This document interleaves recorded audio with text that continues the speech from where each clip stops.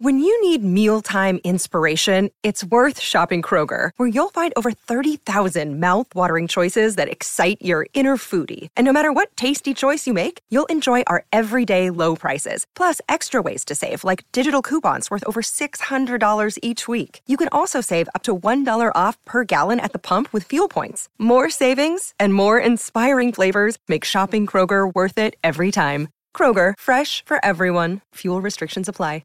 Another day is here, and you're ready for it. What to wear? Check. Breakfast, lunch, and dinner? Check. Planning for what's next and how to save for it? That's where Bank of America can help. For your financial to-dos, Bank of America has experts ready to help get you closer to your goals. Get started at one of our local financial centers or 24/7 in our mobile banking app. Find a location near you at bankofamerica.com/talktous. What would you like the power to do? Mobile banking requires downloading the app and is only available for select devices. Message and data rates may apply. Bank of America N.A., member FDIC.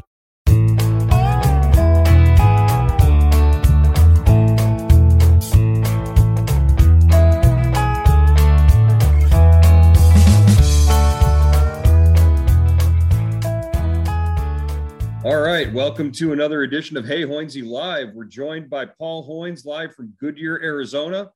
We're also talking to a bunch of our subscribers on Guardian Subtext. We'll answer as many questions as we can in the next half hour. We've also got some pre-submitted ones from our Subtext subscribers. So it's great to have you guys here. Where are you guys all joining from? I see a couple of you.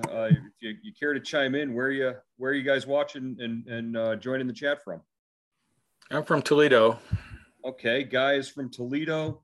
I know we've got some folks who are actually out in Arizona who always like to jump in on these chats. So, far and wide, we hope. Bobby, where are you at, Bob? I'm in South Florida.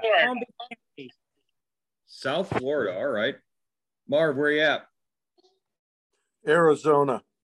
See, I knew that. I knew there's always somebody from Arizona out there. Yeah, I live in Phoenix. Oh, great. Oh, you're not far. Paul, meet Marv for a beer after the chat. What's going on? All right, guys. Hey, if you're in the room, go ahead and just if you can utilize the raise your hand function, I'll go with that. But Guy, you were first in the room, so why don't you lead us off if you got a question? I haven't really prepared a question, but I guess what's your gut feeling that we get an extension with Ramirez and or Bieber? I just don't see him doing it with either one. To be honest with you, they haven't done it in a long time, and both those guys are in position to to demand like a 6 to 7 to 8 year extension, and I just can't see him doing that. And if I had to make a choice, I'd say maybe Bieber, might have a better chance of doing it because Jose is closer to free agency. He's got they've got the club option on him for 2023, and then he's a free agent. I would think though that excuse me. I would think that Bieber would really benefit him to have an extension because he's a pitcher. I mean, if you look back at what the extension that Kluber got, that really did benefit him quite a bit. I think, especially in the last 2 years. So I just think it'd be in his benefit. I mean, as long as the money's pretty good, to get some sort of extension. Yeah, that's a good point. They still have 3 years of control over them, counting this year. So, it would have to be at least a 4 or 5 year deal. I mean, to make it worth the Guardians' while, they could buy 2 years of his free agency or 1 or 2 years of his free agency. And so, yeah, and it would protect him. He's already coming off a shoulder injury. And, you would think a light would go on at one time. But I don't know. Yeah, but if they've got him under control like they did, extend it out like Kluber, does that mean they pitch him into the ground like they did Kluber? And by the end of that contract, he's, not his arm isn't worth the paper that he signed the contract on. Yeah. All right, let's take another question. Anybody in the room want to join in? We're on Hey Hoynsie Live, subscriber exclusive Zoom chat with our Subtext subscribers. You can join Subtext by going to cleveland.com/subtext or by sending us a text message to 216-208-4346, $3.99 a month. And it's a great way to get in touch with Hoynsie and myself, ask your questions there, and also to get news firsthand. I guess the big news on Thursday, Guardians related, Indians related, was Andrew Miller retiring. Hoynsie, what do you remember about Andrew Miller's stay in Cleveland and how it changed the franchise? Yeah, just a big trade at the deadline. 4 prospects, including Clint Frazier, going to the Yankees. With the deal coming back, and I just remember how they used him in the bullpen, how Tito used him in the bullpen, really kind of revolutionized the way managers have used their relievers ever since in the postseason. And Andrew Miller, I think, was the main reason, they got to Game 7 of the World Series. He was the ALCS MVP, the only pitcher on the Indian staff that postseason who threw more innings than him was Kluber. And so it was an amazing job by, it was just an amazing job by him and Brian Shaw, Cody Allen. And it was a great job, a managing job by Francona, just through, by the way he used him. And he was in the corner because the rotation was shot and he had to get innings from somewhere. Right. Yeah. I remember that role that they went on. And I also remember, Andrew Miller in the year and a half or two after that 2016 run, just how accommodating he was. He suffered some injuries. He wasn't always available for the club, but he never ducked a question in the clubhouse. He was always pretty stand up when you needed to talk to him. And as evidenced by his work with the Players Association, right down to this very last collective bargaining agreement, he was a guy that they wanted in the room right up until the very end. Yeah, and if you look at those 3 relievers we talked about, Allen, Miller, and Brian Shaw, after the 2016 season, Allen was done, Miller was basically done, and Shaw went to Colorado and was struggling, for 3 years, and finally got his act back together in Cleveland last season. But that wear and tear took a lot out of that back into the bullpen in 2016. Yeah, it certainly did. All right, let's. I don't see any hands raised in the chat room, so we're going to jump into some questions from pre-submitted here from our subscribers. This one from Dave in Mayfield Heights. Hey Hoynsie, when are the Guardians going to get a proven outfield bat? Is Michael Conforto in our price range? Two separate. That's the elephant in the room right there. Is what are they going to do to address the outfield concerns? Are they going to add payroll anywhere? And would Conforto be somebody that they could even afford? It's a mystery. It really is that why they haven't made a move here. I don't think Brian Shaw, spending $3 million on Brian Shaw on a 1-year deal is it. I keep thinking they're going to make a move. I keep, I just feel it that something is coming. The other shoe is going to drop. But I think Conforto would be a good fit, but I think he's probably beyond their price range. Maybe now with opening day getting closer, and their camp starts to feel a little pressure. Maybe his asking price would come down, but it's going to be interesting. But I would be surprised if they made a major move to bring an outfielder. All right. Once again, if you want to ask a question here in the chat room, feel free to chime in. Bob, I see your hand up. Why don't you unmute and go ahead and ask one? Okay, I've already submitted this one during the day, but I'm going to ask it again. And I'm just amazed at that middle infield crowd, that big jam up in the middle infield. But the guy who seems to be standing out from what I'm reading is Clement. So what is he? Is he a quadruple A player? Is he a starter? Or is he a utility guy? What is he? I think he's one of those guys that can play anywhere, Bob. He can play he played center field in college. He can play all over the infield. I think he's going to be one of those, John McDonald type guys that when you have an opening, that if there's an injury that he's going to fill in. I don't know if he's a regular. I don't know if he would hit enough to be a regular, but he certainly is. Francona loves him. I think he's a kind of guy that's going to, ride the elevator between AAA and the big leagues most of his career, unless he finds the right spot. Maybe it's not here in Cleveland, but maybe it's with another team. But he certainly is a fun player to watch, a lot of energy, and he knows how to hit. He's a baseball player.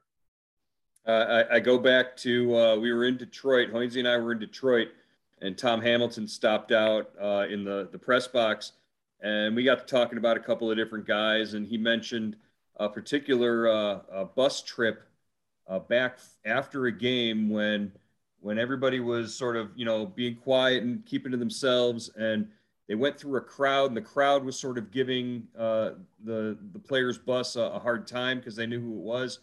And Ernie Clement, the guy who has this sort of quiet, reserved personality to see him, to see him on the street, he was the one who was shouting and screaming and, being all colorful back to the crowd in Chicago. I think, he showed his teammates there a little something about his personality. And I left an impression on Hammy, left an impression on some of the coaches and his teammates. So if he is a like you say, a quad A player or, a guy who's a utility player and doesn't really play regularly, he's still a good guy to have in a clubhouse. He's still a good character guy. And that's one of the things that Tito looks for, that might not help on the field or in the win column. Go ahead. What's that, Bob? About him is just he just will sometimes make an outrageous play there, especially at third base. I don't know what it is about third base, but that seems to be a great position for him. Again, does he hit enough? Yeah. I think the Guardians. Quantrill especially loves him when he's playing third base behind him. He's really got good hands. I just don't know if he'll ever hit for the power. But I was thinking, like 7-8 years ago, we were saying the same thing about Jose Ramirez, that he was, a change of pace player, a utility guy, and look what he turned into. So you never know, really, you never do. Yeah, well, the Guardians are kind of set at third base, so I think Ernie Clement's going to have to find a different way to break in. Again, welcome into Hey Hoynsie Live. Talking to Paul, he's out in Goodyear, Arizona. How's the weather out there, Paul? What was the temperature like today? It's beautiful. It's beautiful, Joan. I think it's supposed to go up to 90 tomorrow if I was on the radio, so it could be a little steamy out here. You're killing me. It was 50 degrees here today, overcast and gloomy. Just Paul. Another question pre-submitted here, Dan in University Heights. This will be an easy one, quick one to answer. Dan wants to know, hey Hoynsie, can we use a designated hitter for the catcher when Plesac pitches? This guy wants to see Zach Plesac pitch, or when Plesac pitches, he wants to see Plesac hit. And the answer is no, you can't use a designated hitter for anybody but a pitcher. That's the rule in the big leagues. So even though the DH is universal, and even though they have the Shohei Ohtani rule, which says if a pitcher starts the game hitting, he can become a DH if he's removed from the game as the pitcher.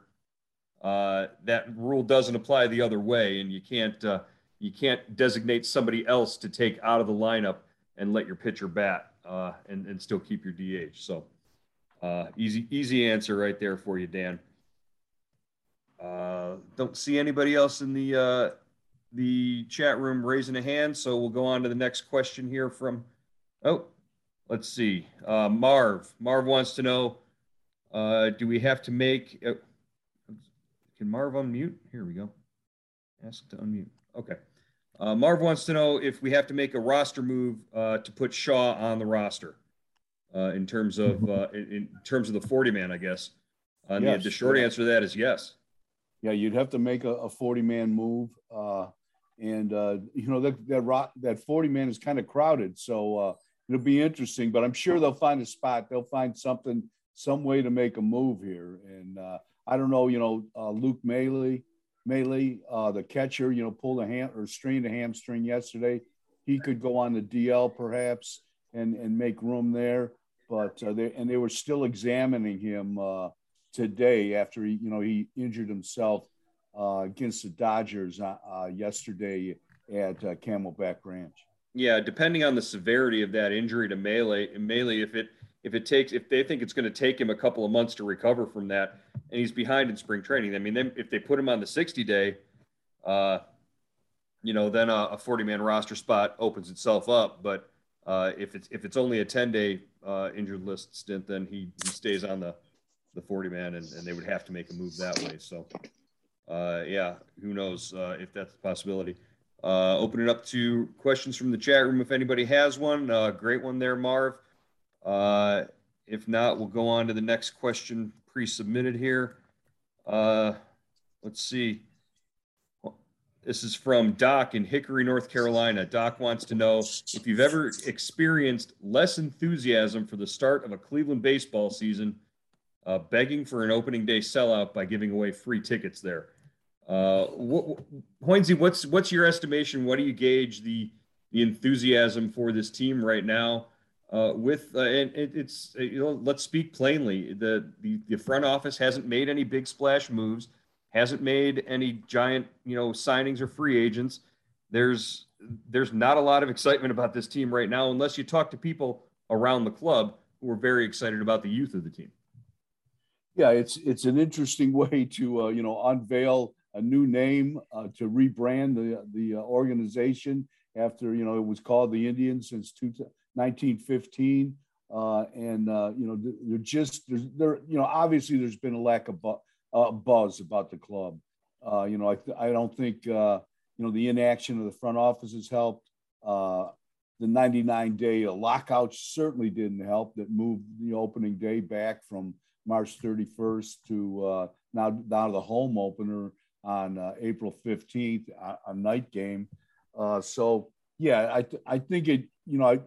Obviously this is in the opening days at the 1995, 96, 97, 98 Indians had. But we'll see. It's always good to play baseball. I think it's always good to start the season and just see how this thing unfolds. The Indians do have good pitching.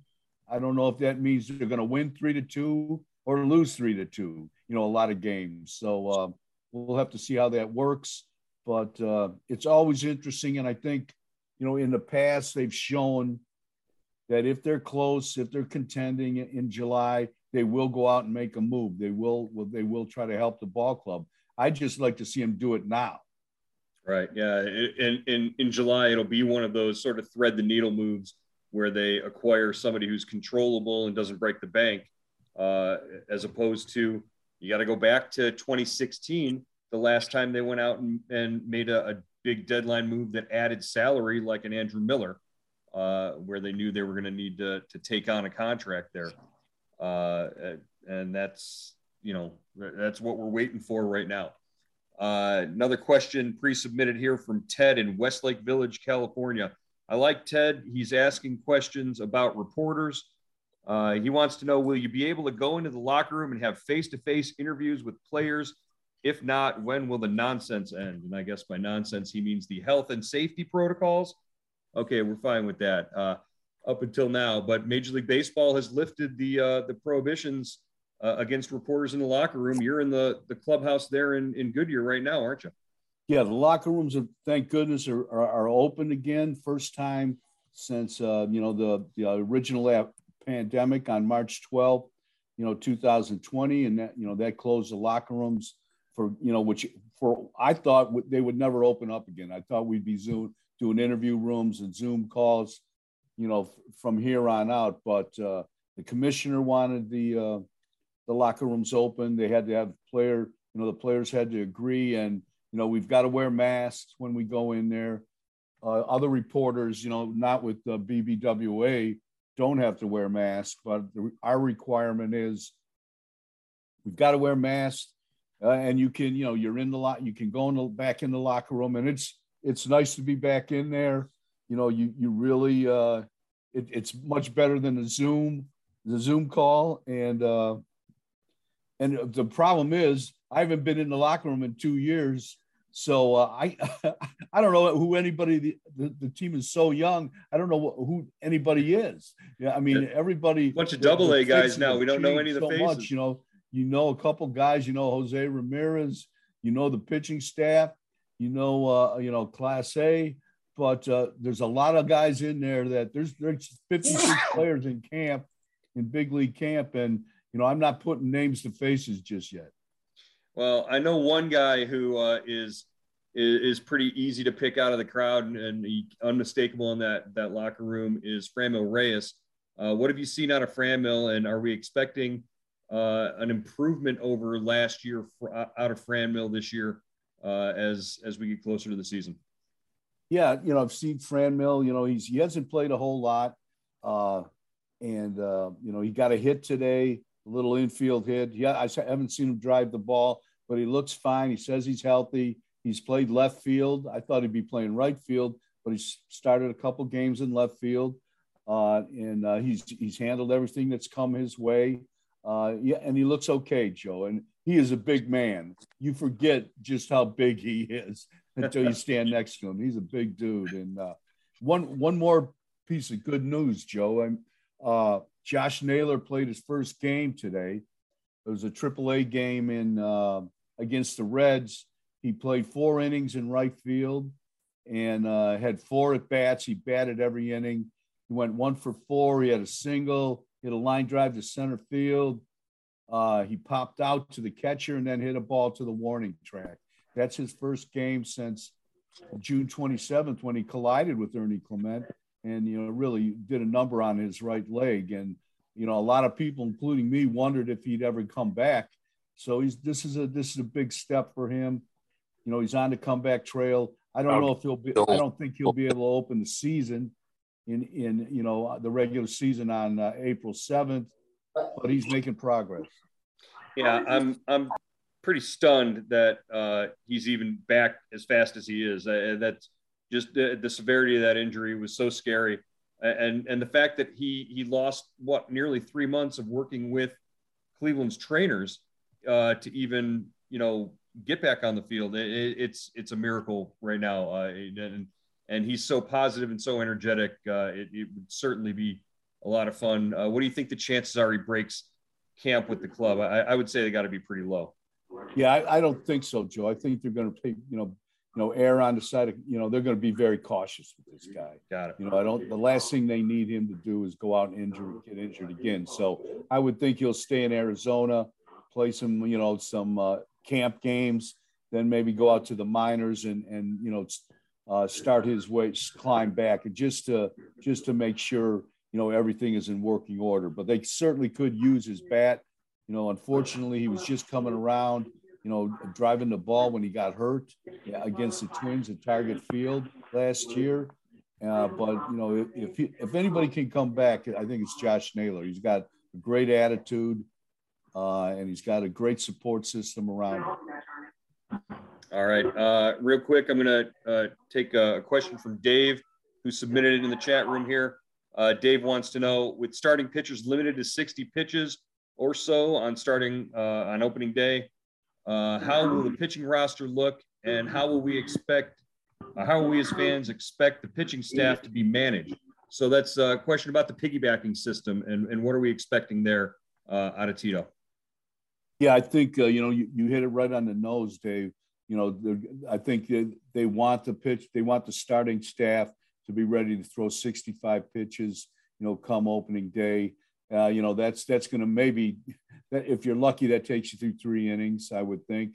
Then they're going to have, guys like perhaps Logan Allen, Eli Morgan, Trevor Steffen, guys that have been stretched out that can come in and pitch another 3 innings. Like Joe said, piggyback those guys and then, get to the back end of the bullpen.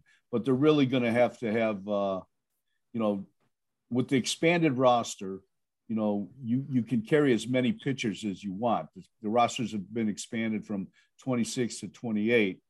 So you can carry as many pitchers as you want until May 2nd, when the rosters go back to 26 and the pitchers, you're limited to 13 pitchers on the roster. So, I would imagine those 2 extra guys will be pitchers, and they'll be able to, mix and match, and it's going to be an interesting procedure to see how, Carl Willis, the Cleveland's pitching group handle this. And but they've been talking about a 4-man rotation, using the piggyback system. And I think they could go with the 4-man rotation through the first 2 series, and then they hit that long road trip to New York and to the West Coast. So they're going to have to go with 5 then. Yeah, that's an interesting point, because we've seen Zach Plesac and Tristan McKenzie pitch in the same game already this first trip through the rotation. So maybe that's what he's got in mind, is Tristan backing up Zach after his first start, and then at some point expanding that out. We have yet to see Aaron Savali pitch, and that's going to change tomorrow. Yeah, Savali's starting Friday. He'll make his first start against the Giants in Scottsdale, and and then I think Logan Allen goes Saturday, and then it'll be Tristan and Plesac on Sunday. Vice versa. They'll just switch it around from Tuesday's start when Plesac went first and Tristan backed him up. So, I think you could see that duo, kind of start. That would be one starting pitcher. They would handle one game, Plesac and McKenzie, once the season starts. Right. I see a familiar face has joined the chat room. Bill out there, I believe you're out in Arizona. Good to see you, Bill. Thanks for joining in, and really thank all of you guys for subscribing and being part of Guardian Subtext. We try to get you as much information as quickly as we know it. As soon as we get off of our Zooms and our interviews with Tito and the players, and we love your feedback, and we love your questions, and to interact with you guys. And this is one of the ways that we try to do it. I don't know, far less often than we probably should. We should probably do these a little more regularly, Paul, because these folks, deserve to have their questions answered a little more often. But anybody else want to jump in, chime in, join this? Bill, go ahead, unmute and fire away. I realize you might have addressed this question because I didn't see the text about the Zoom until you were already about 20 minutes into it. But it has certainly been disappointing so far, the lack of any trade or free agent action to boost the offense in particular. Do you guys think something is still possibly brewing in that area, or are they going to wait and see how the season goes before doing that? Paul seems to think they're going to make a big move. I'm a little less optimistic, but Paul's hanging in there. He thinks that they've got something brewing, right, Paul? Yeah, well, I guess I don't know if that's just more me, from a gut reaction. And my heart's telling me one thing and my brain's telling me it's something else. So maybe I should listen to my brain for a change. But yeah, I think, Bill, I think that they will. I think they're contemplating a move. I think the move they really thought they were in deep on was Jesse Winker going to, from the Reds to Seattle. They couldn't take Suarez's contract along with the deal. Seattle did, and made the trade. But that was a guy they wanted. They were in deep on Matt Olson, but Atlanta offered a better package and got them. I think if they get either one of those guys, then kind of the pressure is off, and it would be considered a good off season by the front office. But right now, they're struggling, and just judging by a track record, unless something falls in their lap, I would be very, very surprised if they made a move before opening day.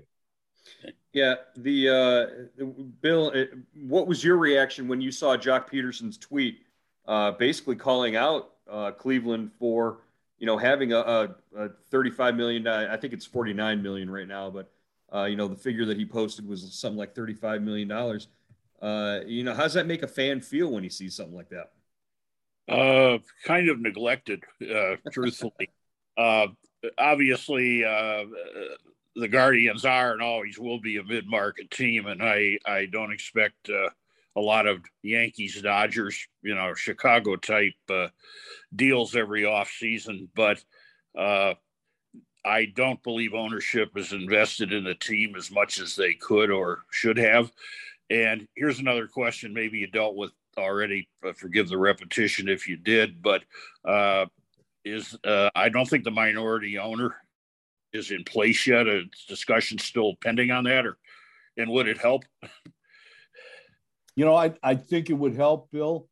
I think the last we heard from Paul Dolan on the minority owner is that they were having significant talks. And, if you know Dolan, that's like cracking the code to the Kremlin. That's about as much as he says. So, I would think these talks are pretty far down the road. But I don't know if, I've had people tell me, you're not going to see a significant change in the payroll, even if a minority owner comes in. Everyone always points to John Sherman and joining the Dolan as a minority owner, and all of a sudden they sign Edwin Encarnacion for 3 years and $60 million, and right after the World Series in 2016. But from what I've been told, most of that money came from it didn't come from Sherman. It came from MLB selling MLB.com to Disney. That's and all the teams raked in like 50, 60 million each, and that's where that money came from. So, who knows? But I would think financially it would have to help. It couldn't hurt, with the David Blitzer coming in and joining Dolan and bringing. He's got a lot of money behind him, a lot of different projects, a lot of different teams. It would be interesting to see what his plans were. All right. We've got a couple of questions here in the chat room. Mark D asks, is there serious consideration for bringing back the extra ghost runner in extra innings for this season? And Susan in the chat room replied, and correctly replied, yeah, they approved that. It was talked about earlier this week as being approved, and I guess the owners today voted to approve it, and so that rule will be in place. The additional runner in the 10th inning will start at second base like it has over the last 2 years. Yeah, we talked about that today, Joe, on our podcast in the morning. And I don't know about you guys. I don't know how you feel about extra inning games, but when as a writer, when a game reaches extra innings, you kind of breathe a sigh of relief, and because now you can relax. The hammer is off, the deadline is kind of passed, because it's going to go at least 1, 2, 3, 4 more innings. But with the runner on second base, man, it can change in a hurry. Everything changes, and that game can end as fast as a walk-off home run. So it really you have to stay on your toes with the ghost runner. All right, we've got about 5 minutes left here. We're going to try to wrap it up before the Zoom cuts us off. We have one more question from the chat room, and I think this is a pretty good one to sort of wind down with. Viren in the chat room asks, will this be Tito's last season? Big question, and a big question for the future of the Guardians franchise. Will Tito make it to the end of the season, and will this be his last season?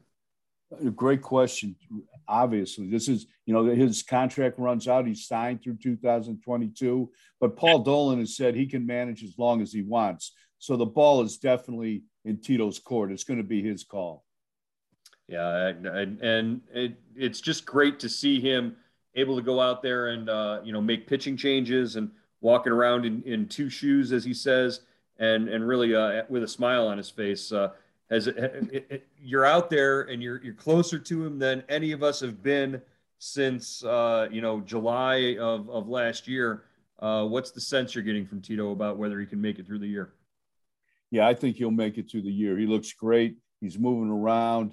you know, it's still painful to watch him walk to the mound and take a pitcher out, because he's a little, he looks like, you know, he's walking on eggshells, but, you know, he's much better now. I think he's in a lot less pain, and I think he's just enjoying being healthy again.